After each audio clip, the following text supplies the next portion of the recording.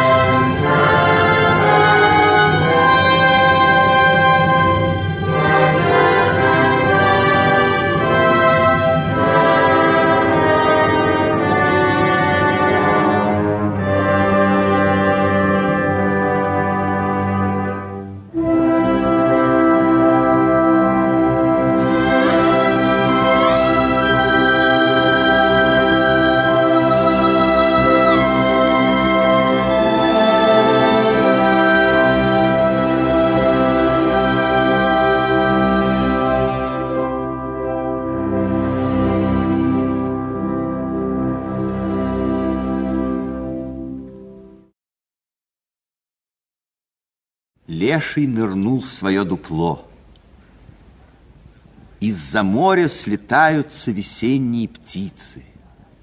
На журавлях, лебедях и гусях спускается на Красную горку весна.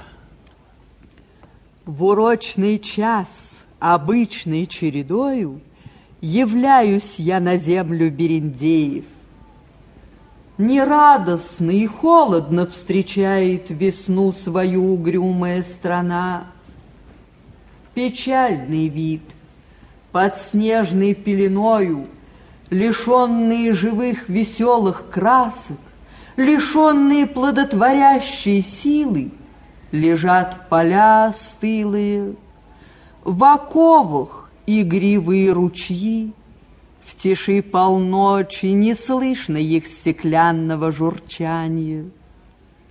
Леса стоят безмолвны, под снегами опущены густые лапы елей, как старые нахмуренные брови.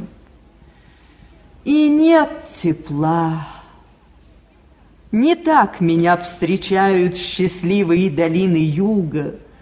Там ковры лугов, акации ароматы и теплый пар возделанных садов, и млечное ленивое сиянье от матовой луны на минаретах, на тополях и кипарисах черных. Но я люблю полуночные страны. Мне любо их могучую природу будить от сна и звать из недр земных родящую таинственную силу, несущую беспечным берендеям обилье жить неприхотливых. Любо обогревать для радости любви, для частых игр и празднеств, убирать укромные кустарники и рощи шелковыми коврами трав цветных. Товарищи сороки белобоки, веселые болтушки, щекотливые.